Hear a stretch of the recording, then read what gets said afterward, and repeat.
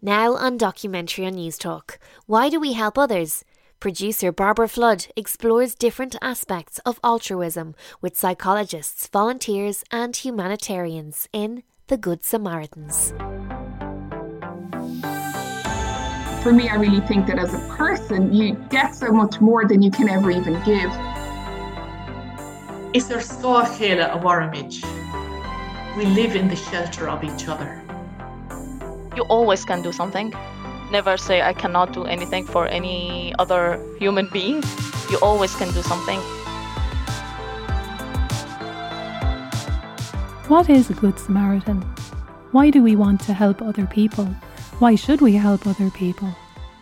And how can we best do that?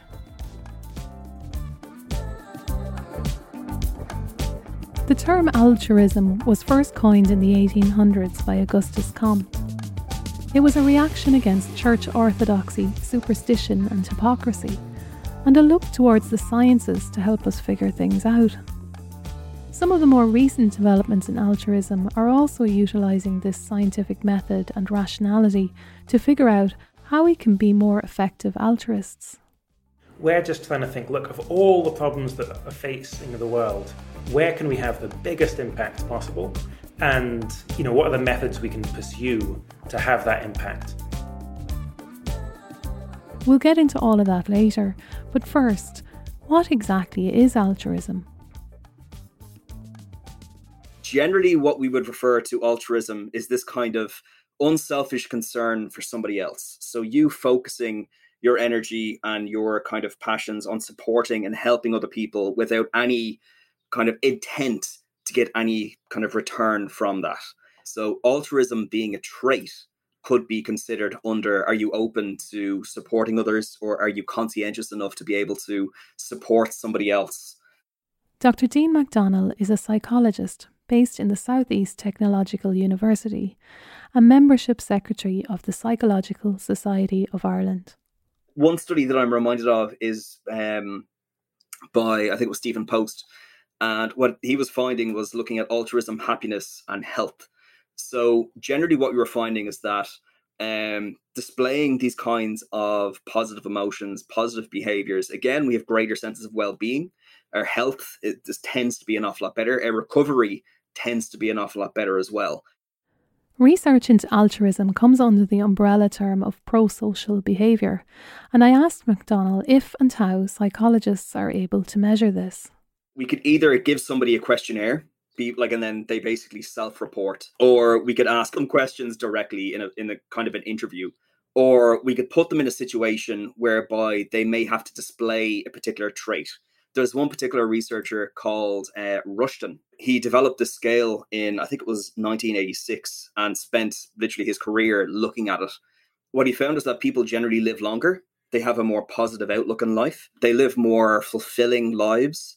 That they their partners generally then will they'll match, they tend to be attracted to one another, that they're quite supportive of each other, and they tend to do quite well from occupations, like in different occupations, and they make very good leaders, very good managers. Again, that could be because they're quite good at putting themselves into other people's shoes.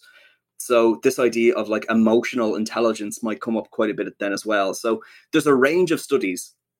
But there's also some kind of caveats with it as well, that because there's so many different ways of measuring altruism, you can't necessarily compare different types or different studies, because that might be tricky. He also found that it can run in families as well, that if you are if you score high in traits of altruism, it's very likely that your siblings or your other members of your family are going to score quite high as well. So what that means and what that suggests is that kind of idea that you are who you grow up with, that it could be a learned behavior, that it could be a learned trait, that if you're brought up in an environment that's helpful, friendly, kind and considerate, that you're more likely going to display those traits and bring it forward. There's also lots of research which show babies need so much love and nurturing in order to function as empathetic, caring adults later in life. I asked Dean if there's anything more we can do as parents to teach our kids how to be better people. One of the best things that could probably do is by doing it yourself. Like, I know it's very easy to say that, yes, spend X number of hours a week doing this or that, or volunteer yourself or bring your child along and kind of display that kind of behavior. But that's exactly it. It's if you display it, that idea of social learning theory, that they do everything that we do is seen by our children, that they will see how we act around other people. They hear everything, for better or for worse. If we show kindness and if we show that we should be looking out for other people, we should be looking out for others, that is kind of seen.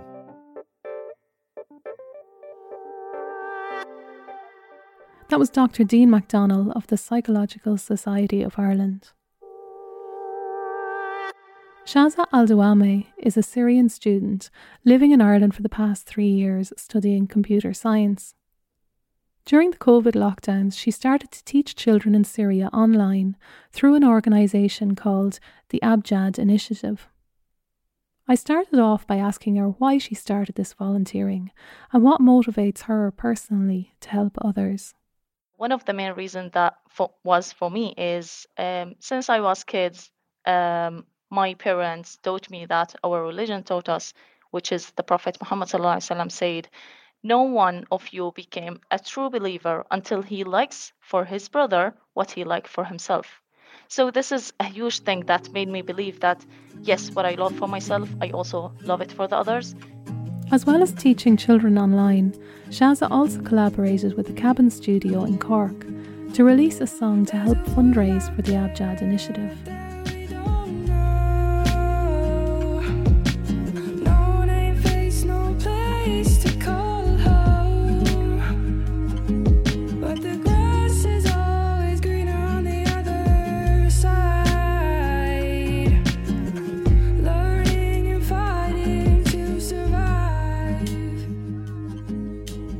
I think the world needs more educating in this area. Schools need to be more educated on that we need to help each other, that we need to support each other, so we can grow all with each other, with the same skills, with the same education, with the same level of kindness. I think schools, as I said, is the main factor for kids to be then in the future helpful or not. So if these schools really develop these areas on building the, how can I say it, the feeling or the skills in that child on how to help other, then that child actually can start supporting others, start helping other. I mean, this is really what came to my mind. I asked Shaza about how charities can prevent the people they're being helped being even more dehumanised by the way their situation is portrayed. And she told me about how the Abjad Initiative approached the way the children are presented in the media and on their website.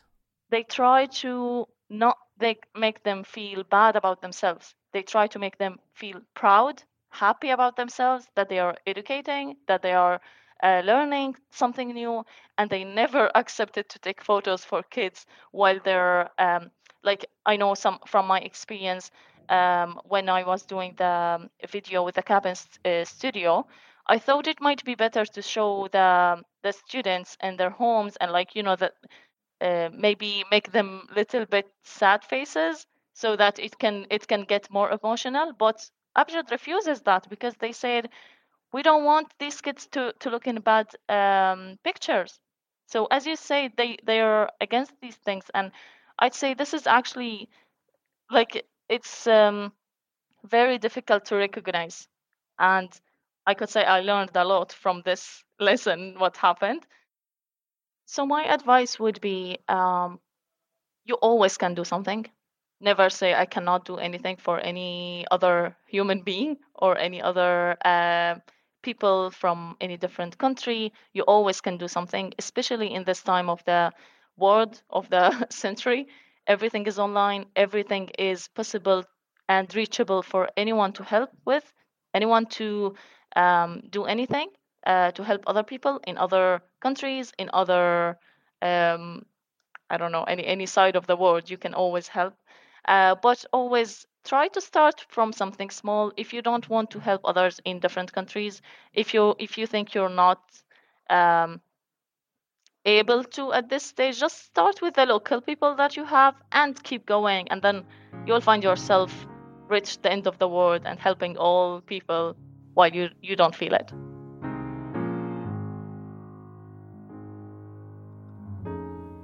There are some forms of altruism that are more socially and politically accepted, and sometimes doing the right thing isn't easy. The original parable of the Good Samaritan touched on this because the audience Jesus was talking to, a Jewish audience, didn't like the Samaritans at the time. For the good guy to be a Samaritan and not a Jewish priest or a Levite was pretty radical. Jesus was trying to get his listeners at the time to think of our neighbour as being any other human being, regardless of religion, ethnicity, class, skin colour. Author and scientist Isaac Asimov said that a better way for us to think about the Good Samaritan story is to set it in segregated Alabama, where the priest and Levite are a Christian preacher and mayor, and the Samaritan is a poor black sharecropper. Sean Binder, originally from Togher in Cork, worked as part of a civilian search and rescue team on the island of Lesbos in Greece, often in conjunction with the Greek Coast Guard, until he was arrested, along with Sarah Mardini and Nassas Karakitos, on trumped-up charges of people smuggling. They started an organisation called Free Humanitarians, which advocates for their own case and for the many other people in similar situations. I asked Sean why, especially in the past 2 years, have we seen such a spike in the criminalisation of humanitarian activists? You're absolutely right in saying that it's been the last 2 years, but I remember engaging in EU-funded research for 2019, and at that point we'd already found at least 180 individuals who were being prosecuted for supposed crimes similar to my own, and that didn't even capture the kinds of cases that we probably haven't even heard of that relate to asylum seekers being criminalized for the same things that I have. I'm very lucky insofar as I'm a European citizen, and so my case is well known. Getting to the reasons of why it might be happening, I think that's pretty clear. We've seen a shift in the narrative around asylum claims. Now, the obvious exception to that is the Ukrainian issue, because there, and very rightly, we've been incredibly welcoming to refugees, as we should be, as our international legal obligations require us to be. However, with regards to folks transiting through the Mediterranean, for example, or through the Eastern Europe, we haven't seen quite the same level of solidarity. This is because we've seen a shift in that narrative, going from framing this as a legal right to seek asylum to a new narrative where we speak about people as illegal immigrants, as being undocumented, as being somehow unworthy of help. People often say to me, Sean, I can see why you meant to do it. It's a moral thing, all right, but what you did isn't legal. Or I'm framed as being some kind of radical who wants the European Union and its member states to do something completely different, something entirely new, something so charitable that it should never have been conceived of before. And that's just false.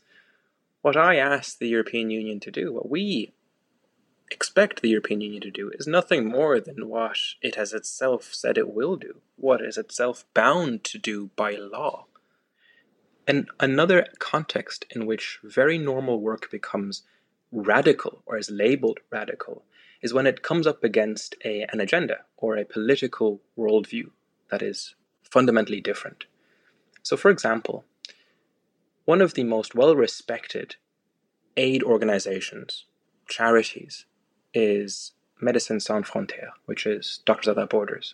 They are hugely respected, and they will make it onto European Union advertisements talking about how they, MSF, exemplify precisely the values that the European Union stands for when the MSF provides clinics or emergency aid in sub-Saharan Africa, for example. They are praised for it by the European Union. Now, MSF is also being criminalized in the Mediterranean for providing exactly the same humanitarian aid and clinical work, but on a ship, right in Europe. And this time, it's different. This time it's viewed as radical. What has changed here? Not the modus operandi of the organization, not what they do at all. What has changed is the political context in which they do it. True charity, true help is blind to this political context. It doesn't matter who you are. You could be a refugee, you could be an economic migrant, you could be a fascist, I don't care. Everyone has the right to be protected as far as the law will offer them protection. That's all we ask for. The right to seek asylum and who's ultimately given asylum is different to helping someone in distress. And for some reason, our policy effectively, now of course this is never stated, but in practice is conflating these two things. And so when policymakers decide actually we would rather not have people seek asylum despite them having a right to do so, what we shall do then is just abandon them to drown. And that is so obviously morally corrupt as well as being illegal. I was interested to know why Sean got involved in humanitarian work in the first place, and how his childhood might have influenced this. You know, where I got my inspiration was looking at my friends around the referendum in Ireland, and how people, it was so obvious, it was so commonplace for my friends to campaign for the equal marriage rights, which I found so heartening because when I was young, my two grandmothers, my grandmother and her lifelong partner, they were like the first openly lesbian people back in the village where I grew up, And then to have it be recognized by people who were so uncertain, whose parents had made such nasty comments to me about the kind of openness that my family expressed, later on campaigning for rights that would protect my grandmother's right to love each other, was deeply heartwarming and heartening. And I just applied the same reasoning, I think that for the same reasons we should help people where we can. And it's nothing more than that. I think what I'm trying to say, Barbara, is that it should be the most normal thing.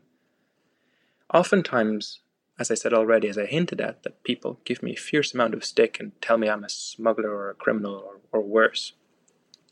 The other side, people often tell me, what you did is so heroic, it's great. And those are problematic for exactly the same reasons. Because when you say something is heroic or you say something is criminal, you imply that helping someone, which is all I did, and very modestly too, is somehow abnormal. And it isn't. It is the most normal thing to do. And so I try to always just point out that helping someone out at sea is motivated by the same impulse as, helping your neighbors or helping friends or family. During the COVID-19 pandemic, I drove some folks around who were doing Meals on Wheels distribution. That's the same impulse. The only difference is that these people that I've helped in the Mediterranean were in a lot more danger, yes, but they also were not seen as being as deserving. And so my main focus has been trying to address this narrative that there are somehow people who are less deserving of basic help than others. There cannot be such a distinction, and there shouldn't be such a distinction.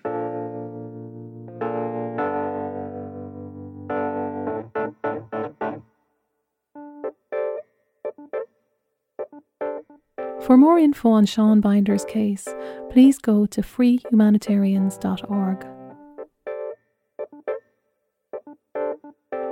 As Sean was saying there, it shouldn't make any difference where someone is from in order for them to be treated with respect and fairness. I think most people, at least in theory, would agree that people far away geographically matter just as much as those next door to us. But perhaps when thinking of people far away in time, we aren't so conscientious yet. William MacAskill's new book, What We Owe the Future explores why we should prioritise future generations and be thinking in a more long-term kind of way. He'll tell us more about this later in the programme, but first he tells me about the basics of effective altruism, which he wrote about in his first book, How to Do Good Better. MacAskill tells me how it's different from our usual way of thinking about altruism. I think a lot of traditional altruism or philanthropy, it's not often that reflective. So one thing that's really distinctive about us is that we're just trying to think, look, of all the problems that are facing the world, where can we have the biggest impact possible? And what's the way that, what are the methods we can pursue to have that impact, rather than necessarily just going with whatever's kind of most salient to us at the time. Organizations like GiveWell at givewell.org, they do enormous amounts of research to work out what are those charities that can help other people buy as much as possible, and make those recommendations. And it's just far more research than any individual could otherwise do, but means that you can ensure that your money's really going as far as possible. I ask MacAskill if there's room for acting on emotional connections while we're helping others. I think emotional connection can be very important for kind of getting us off our seats and actually making us want to do anything, But where the kind of reason and rationality comes in is about how we channel that. And do we just help the first person we see? Or do we think, look, there are just so many people suffering, so many people in need of help. How can we help others by as much as possible? And that's where the effective altruist bit comes in. The reason it's crucial to think kind of more rationally about our giving, and whereby that I mean really thinking about what is the benefit that we're providing for other people with the money that we're donating, let's say. The reason that's so crucial is just because the degree of impact between different organizations varies so dramatically. So it's not just that one organization might do 50% more good than another one. It's more like a factor of 100 or even a factor of 1,000. And so if, for example, you're donating to an organization that's helping to save or improve lives in a rich country like Ireland or the UK, you're doing an enormous amount of good. That's absolutely undeniable. But I think that by focusing on highly effective nonprofits in developing countries, you can actually do 100 times more good again. So it's like the difference between saving 10 lives or saving 1,000 lives. And that's just an unintuitive fact about the world, but just shows that by thinking carefully and reasoning critically about this, wow, you can do just huge amounts more good than you might otherwise have done. Stay with us as we'll continue to talk to William MacAskill about effective altruism and explore more about what it means to be a good Samaritan. You're listening to The Good Samaritans by Barbara Flood on Documentary on News Talk.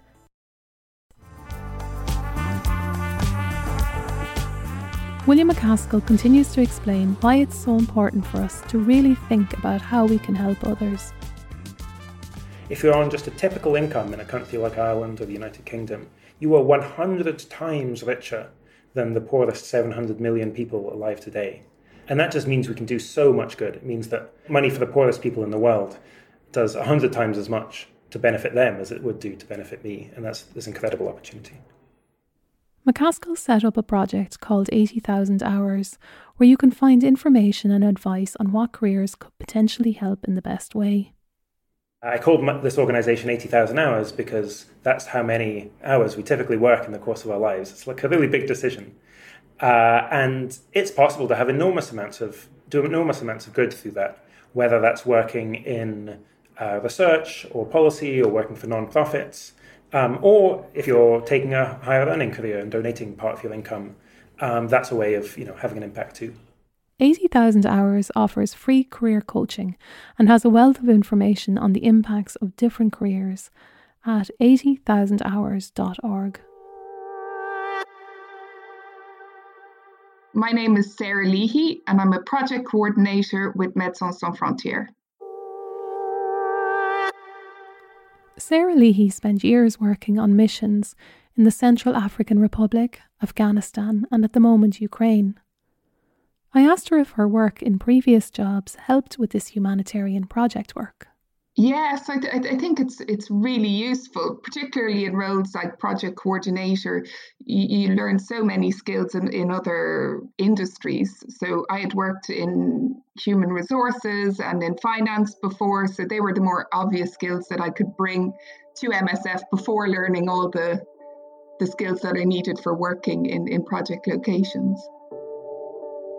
I mean, many of these contexts, like I'll be honest, before I went to Central African Republic, I had to Google exactly where it was and, learn all about the country, because it's not a place that we know, that we learn about here. It's not in the media. It's not really spoken about. So then when you start to realize the immense needs and you see the life expectancy, you see the struggles that people have, and something like providing free healthcare, which is a necessity for everybody, is just not there. So I mean, in some locations people literally don't have access to paracetamol or to really, really basic health needs, and you see the rates of maternal death and all these things, and malnutrition in children under 5, things that we can't really relate to in Western society. It's quite amazing to think, well, I can actually go there and be kind of a small cog in the big wheel of, I'd say I can really only talk for MSF as that's my experience, but it is quite immense. And as I said, I think the key thing to note is that most of the staff, when we talk about solidarity or altruism, are people who are helping their own communities, because that's where they live. They're locally hired and they do the brunt of the work. So to be able to support those communities to help themselves with healthcare and bring what we can, knowledge, expertise from Western society, and kind of blend it with local knowledge, that's really, really important, It's important to note that indeed we have press officers and comms departments and advocacy and humanitarian affairs and all these, other elements that support medical work. Actually, James Orbinski, who was the international president of MSF in 1999, he accepted the Nobel Peace Prize on behalf of MSF. And he said that we can't be sure that words save lives, but we know that silence can kill. I mean, for me, working for an organization like MSF it's incredible. And you learn so much from working in other cultures and contexts, and supporting communities and providing free healthcare to those who cannot otherwise access it. It's just immense, and you get to see the results in front of your eyes. So for me, I really think that as a person, you kind of get so much more than you can ever even give. And although challenging, the rewards are really immense.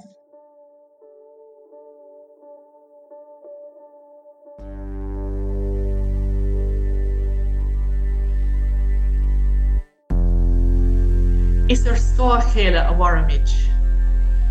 Means we live in the shelter of each other.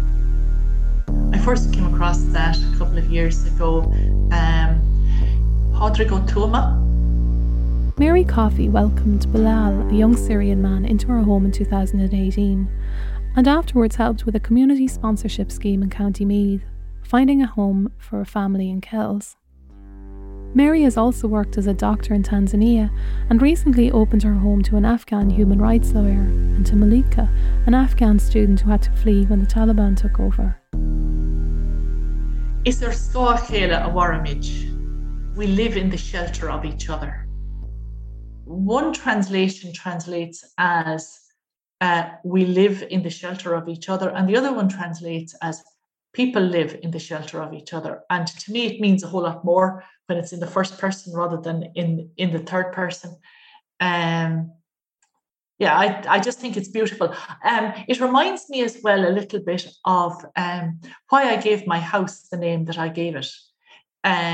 It's called Kwetu, which is a Swahili word. And in Swahili, there is no way of saying my house. Even if I intend to say my house, if it's quite obvious that the meaning of what I'm saying is my house, I have to say our house.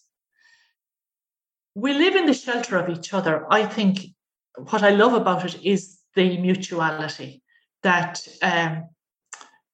we're each giving, we're each receiving. I need shelter today. I need support.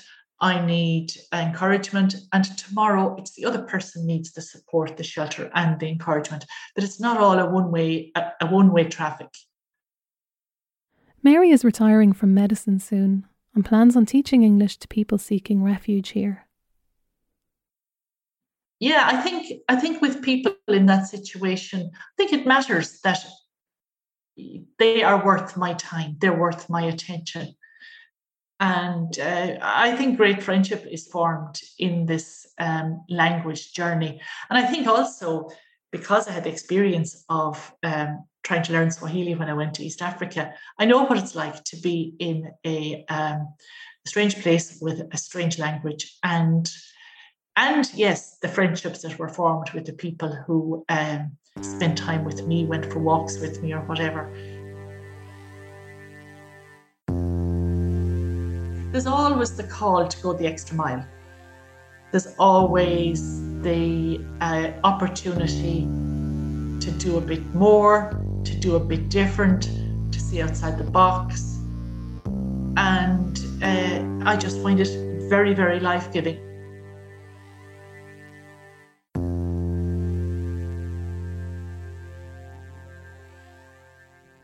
Ideas about how best to help people change a lot over the years. In 1950s Ireland, Majella McCarran thought the best way to help people was to become a missionary nun. She spent over 30 years in Nigeria teaching and doing considerable activist work against the oil companies who were polluting the country. When I was in my early teens, a lot of missionary magazines came to the school, and you read them and you distributed them to the neighbours, whoever, because it was big. It was big that time. So you're affected by the culture that you grew up in. I asked her about her initial intentions going over there and whether she ever thought about the colonial aspects of missionary work at the time. Yeah, I'd be very strong on that, and it would fill me with a lot of misgivings now when I look back on life.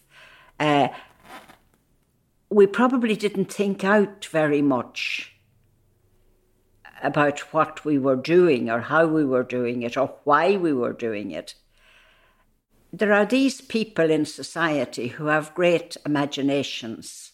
They're the leaders, the visionaries, and they're very committed, and they totally are immersed, in this case, in the redemption of souls for Christ. And that can only happen if you are baptised. Now, that theology wouldn't be as strong nowadays. Like, it would be a whole different kind of ball game. It's what you call the theology of redemption. And what I would be involved in now would be more a theology of liberation. It's how you see the world and how you see what's going on in the world. The collision between the two theologies can be quite severe as well. I remember reading a book about the church in Brazil, and I had the notion that the church in Brazil was all liberation theology, but it wasn't indeed. There would be two theologies working there already. So when you went over to Nigeria, you knew about liberation theology? Had you got this in your head? Or No, not at all. We would have been working on the other. But then there's also the notion of caring for the vulnerable. And that's a very strong tenet in the Christian tradition and in other traditions as well. So we somehow believed that the Western way of being was the right way, or it was a step up from the way that existed. So building schools and getting children to schools, getting literacy going, The same with medication. Like, we had medication for malaria eventually, not in the beginning. So I like to think of that. We went and shared what we had and thought it was very appropriate for what the people needed. I wouldn't be as sure of that nowadays.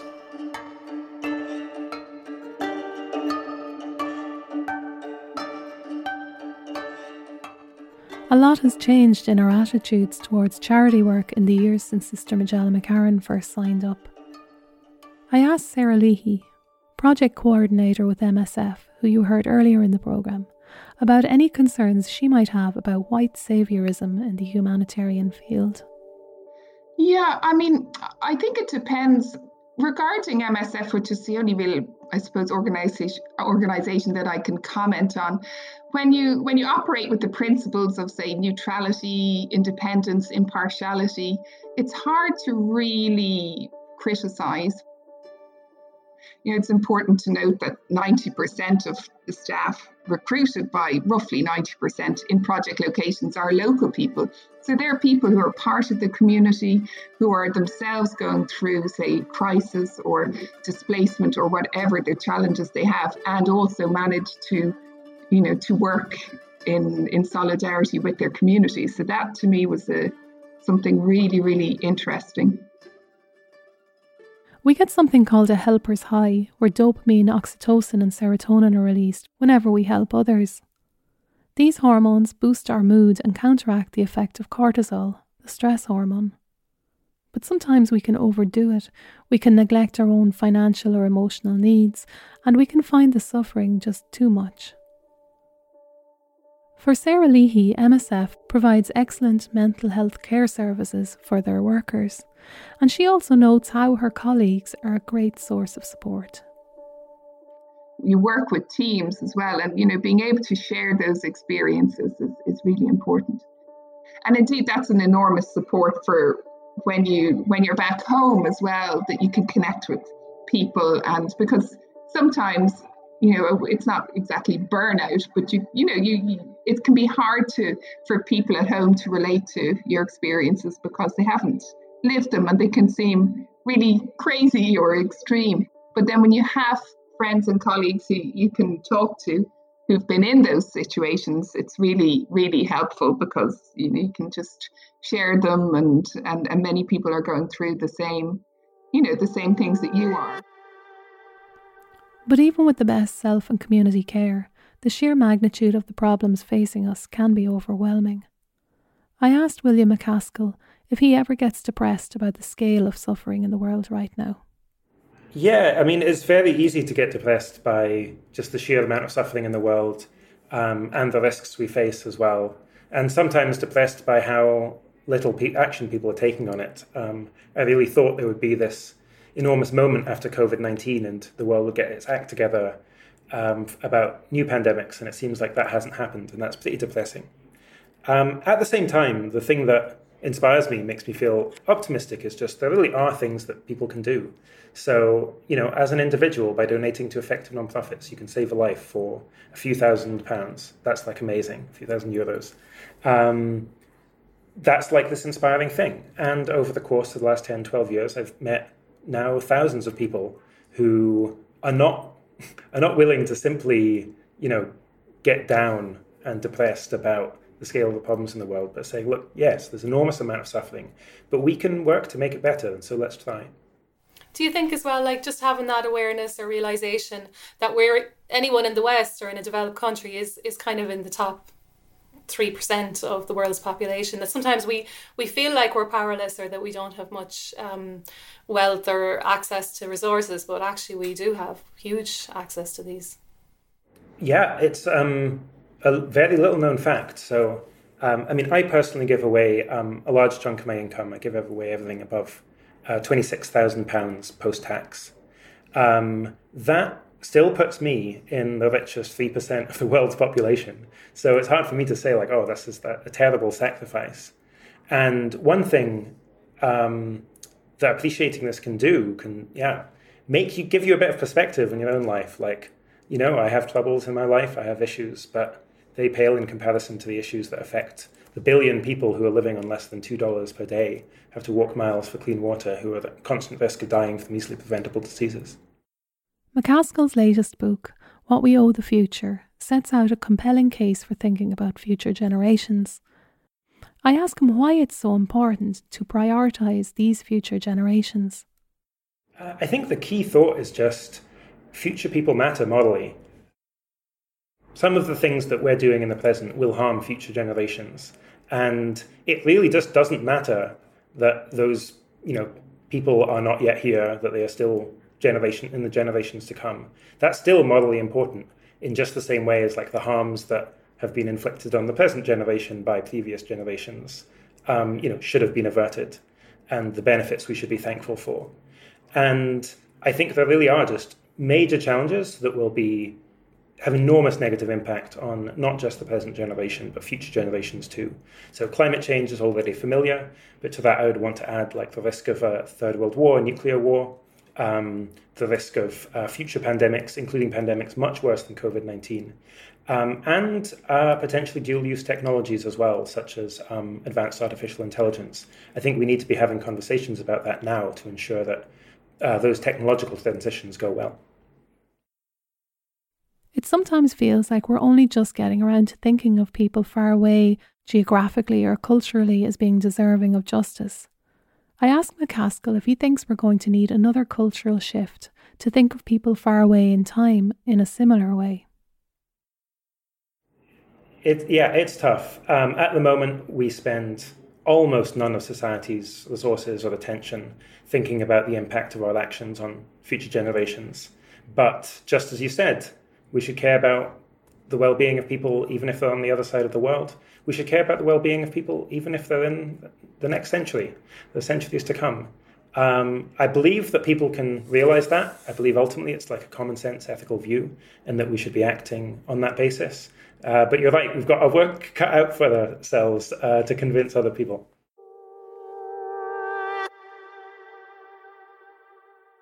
So one enormously powerful way of doing good is through your donations. And an organization I set up in 2009 is called Giving What We Can, and it encourages people to give at least 10% of their income to whatever causes they think are most effective. And this has been, a big success. There are now over 7,000 people who've made that 10% pledge. We've moved hundreds of millions of pounds to highly effective organizations. And this is something that I think is accessible for just most people living in rich countries. You can give 10% of your income. You can make an enormous difference, literally saving lives every single year of your life. William MacAskill's book, What We Owe the Future, is out now, and you can find out more about his projects and ideas at effectivealtruism.org. The idea of effective altruism is always squarely focused on the potential beneficiaries, taking seriously just who are all the people we could be helping, and thinking charity is not about me, or philanthropy is not about me, it's about helping other people. And if you can help people by more, you can benefit more people by a greater amount, then surely we have an imperative to do that.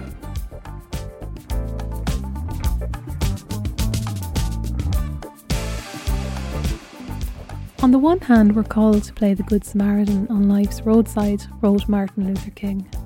But that will only be an initial act. One day we must come to see that the whole Jericho road must be transformed, so that men and women will not be constantly beaten and robbed as they make their journey on life's highway. True compassion is more than flinging a coin to a beggar. It is not haphazard and superficial. It comes to see that an edifice which produces beggars needs restructuring.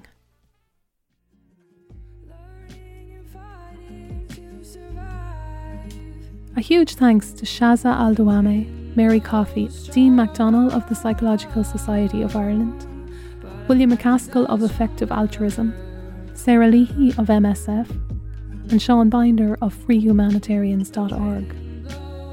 Thanks also to the Cabin Studio, Cork, for their song Teach Love, Harsh Winter. From me, Barbara Flood, thank you for listening. Can we just Try and educate to demonstrate the kindness of man, and try and value everybody, human race as a clan, to show the children of the world their worth. But first, we need to recognise the rows of dirt in a sort. The generations changing, but mind frames are the same, and it's disgraceful. Family homes blown apart into the desert, they displaced us. But it's a struggle that makes us. The bright smile of our children is the reason you can never break us. The soul is precious and the mind is the key. So nourish the flower dealt before you and just love it from seed, you see. Hate is implanted and it's trauma that keeps it alive. So teach love and this generation will strive. And this generation will strive. Teach love and this generation will strive. Preach love and this generation will strive. Teach love. The wind blows strong, but our minds are stronger.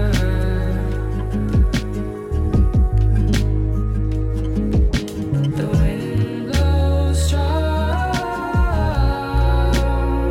but our minds are stronger. And this generation will strive. Teach love. I wanna fly, 'cause the idea of seeing this world is a world away. And this generation will strive. Teach love. I wanna fly, 'cause the idea of seeing this world is a world away. And this generation will strive. Teach love.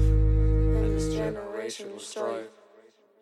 The Good Samaritans was produced by Barbara Flood and was supported by the Broadcasting Authority of Ireland under the Sound and Vision scheme. For more documentary and drama, visit newstalk.com.